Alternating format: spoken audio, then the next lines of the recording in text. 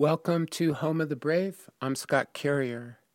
At the end of the last episode, I said there'll be blood in this one, and that was a mistake. I shouldn't have gone that way. I should have tried to describe the landscape, what it feels like to be there in the Bears Ears area. It's a place where you can see the sun set from a long ways away, looking across 80 to 100 miles of land to the horizon. And at night, it's silent. It's not just quiet. There are no sounds. One night in Comb Wash, I took out my microphone and turned up the record level, and all I heard was the static electricity from my machine. And it was so dark, I couldn't see my hand in front of my face. I also made a mistake at the beginning of the last episode. I said the petroglyphs along the San Juan River are inside Trump's new monument boundaries. And that was not correct. It looked like they were going to be inside the new boundaries, but in the end, they were excluded, along with thousands of other archaeological sites. What does it matter? Why should we care? I care because the Bears Ears area is a wilderness, a place where you can feel like you're the only person in 100 miles from you to the sunset, an easy place to get lost, or let's just say confused about which way to go or how to get back. The Bears Ears is pretty much right in the middle of the Colorado Plateau, a high desert unlike any other place on the planet, a geologic province unto itself, the last place in the United States to be explored and mapped because the terrain is so difficult, a maze of deep canyons etched, eroded into a massive slab of sandstone, 5,000 to 10,000 feet thick and 350 miles in diameter, covering parts of Utah, Colorado, New Mexico, and Arizona, home to 8 national parks, including the Grand Canyon. The Bears Ears themselves are a landmark, high up in the air, something you can see from a long ways away. There, against the skyline, 2 sandstone buttes rising up off a long, flat ridgeline that look very much like the ears of a bear coming up over the mountain. Or actually, it's a high mesa called Cedar Mesa. But it's more than just a landmark because there's water up there. Cedar Mesa is covered by a thick forest of cedar and pine trees because it's up high enough to pull rain and snow from passing clouds. Down below, all around the mesa, it's dry as a bone, sand and sagebrush, but up high there's enough water for trees and plants, grass and flowers, animals like deer and elk and bighorn sheep.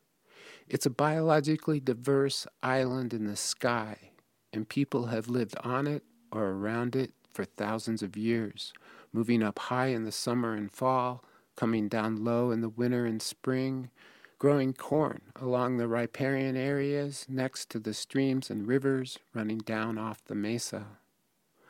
1,000 years ago, people lived there in villages built into the sides of the sandstone cliffs, cliff dwellers who held religious ceremonies in underground rooms and traveled on roads running south to the Aztec Empire.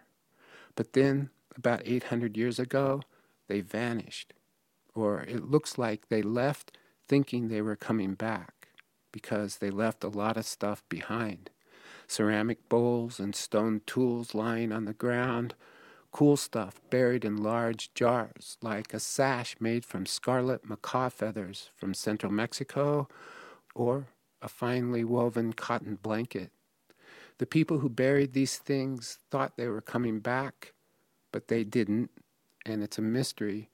Maybe the climate dried up, or maybe they were pushed out or killed by new people coming into the area, the Utes. The Utes, and later the Navajos, who moved into the Bears Ears area, left the abandoned villages and artifacts alone, maybe afraid of the spirits still hanging around.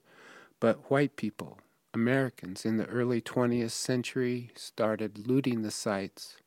The feather sash and cotton blankets are now in a museum, but many other valuable antiquities were taken and sold to private collectors. Still today, you can walk around Cedar Mesa and find broken pottery and flakes from stone tool production lying on the ground where they were left by someone 800 years ago. It's a very strange and unique, beautiful, mysterious environment. And this is why President Obama created a large national monument to protect it. And he did it at the request of 5 native tribes who used to live there and still see the land as sacred. My name is Lee Kawanawasioma. I'm a member of the Hopi tribe, and I recently retired as the director of the Hopi Cultural Preservation Office, which I held for 30 years. I spoke with Lee in his family's kitchen on Third Mesa, the Hopi Reservation, 200 miles south of the Bears Ears in northern Arizona. The Bears Ears, in terms of its archaeology and the physical evidence up there, reflect the ancient people, the first people, we call them Motisinum, that inhabited the North American continent. We feel strongly that we are the descendants of those people up in Bears Ears area, Cedar Mesa. That left, that vanished. Yeah, that. Well, they left from there, but of course, they didn't vanish because we're descendants of those people.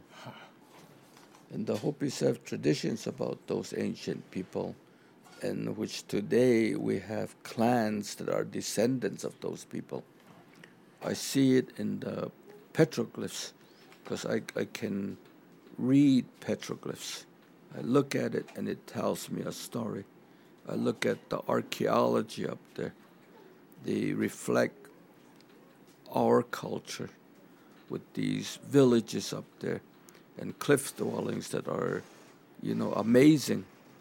All of that encompass the Hopi people's cultural footprint. So I believe the Hopi people are the most ancient culture here in North America. And my family is a farming family, even through today. I'm still farming. The same farms that my grandfather and my father farmed. I'm carrying on the tradition. So you learn about hardship out there. We don't irrigate, and we grow corn, squash, watermelon, beans as our staple foods without irrigation. But the most important thing I learned growing up through today is really humility. My dad said, you never know what it's going to be like the following year. You never know. That's why our prayers are so heartfelt, because we want moisture. And we pray to the cloud people. We pray to the cloud priests out there that they will bring rain to sustain the humans. Not just Hopi, but all of life. So you have to have that humility so that everything out there, the spiritual forces, will see that you have that humility. They can see our heart. That's where the Hopis think. That's where the Hopis have knowledge from the heart. In 2015, Lee was part of a newly formed coalition of 5 native tribes, Hopi, Zuni, Navajo, and 2 Ute tribes, all of whom had fought wars with each other throughout time, but had now come together in support of a plan that would protect the Bears Ears area as a national monument and then include them, the native people, in deciding how the monument would be managed. So I think in 2016, we began to reach out, and then we lobbied the Obama administration. And I recall us meeting with Obama and his delegation, and they were very interested in a proposal. And of course, we testified and we talked about our connection, our living connection to Bears Ears.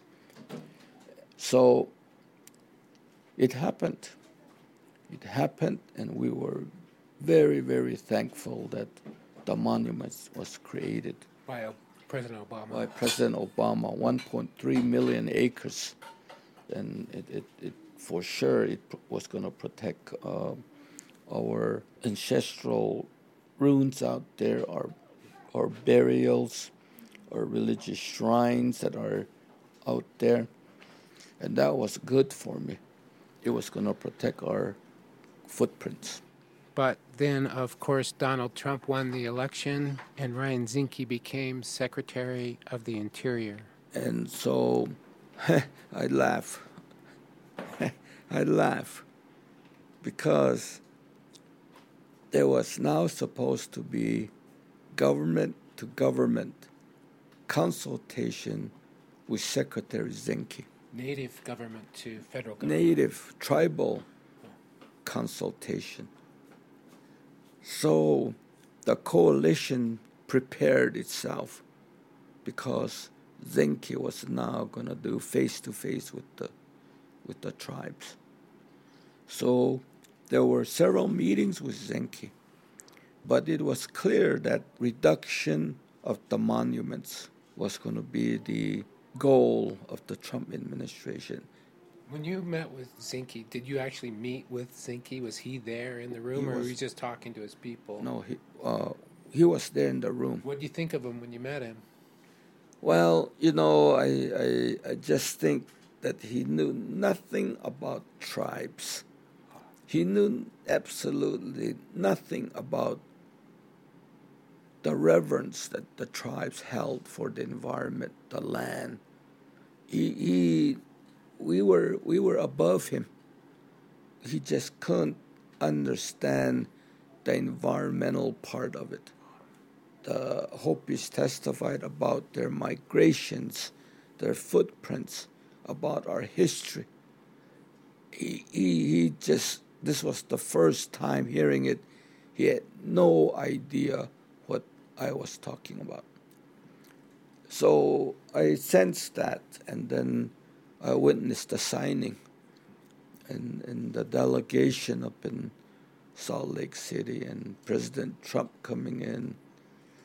I watched it and watched him sign it, and my heart broke.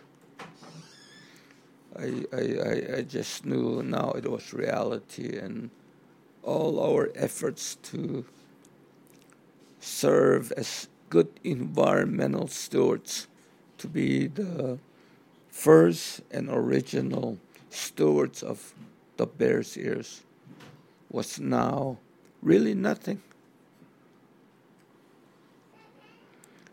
This is how our clan people now feel about Bears Ears. It is us. It is us. It is us that they're desecrating. Next time, I'm going to play an interview with a Navajo elder and go back and explain how the plan for the monument started out about 8 years ago with a new idea. The idea of asking the natives how they thought the land should be managed. This had never been done before. It's a good method, one that I think could be used in other places. So until then, thanks for listening, and thanks for donating to the show.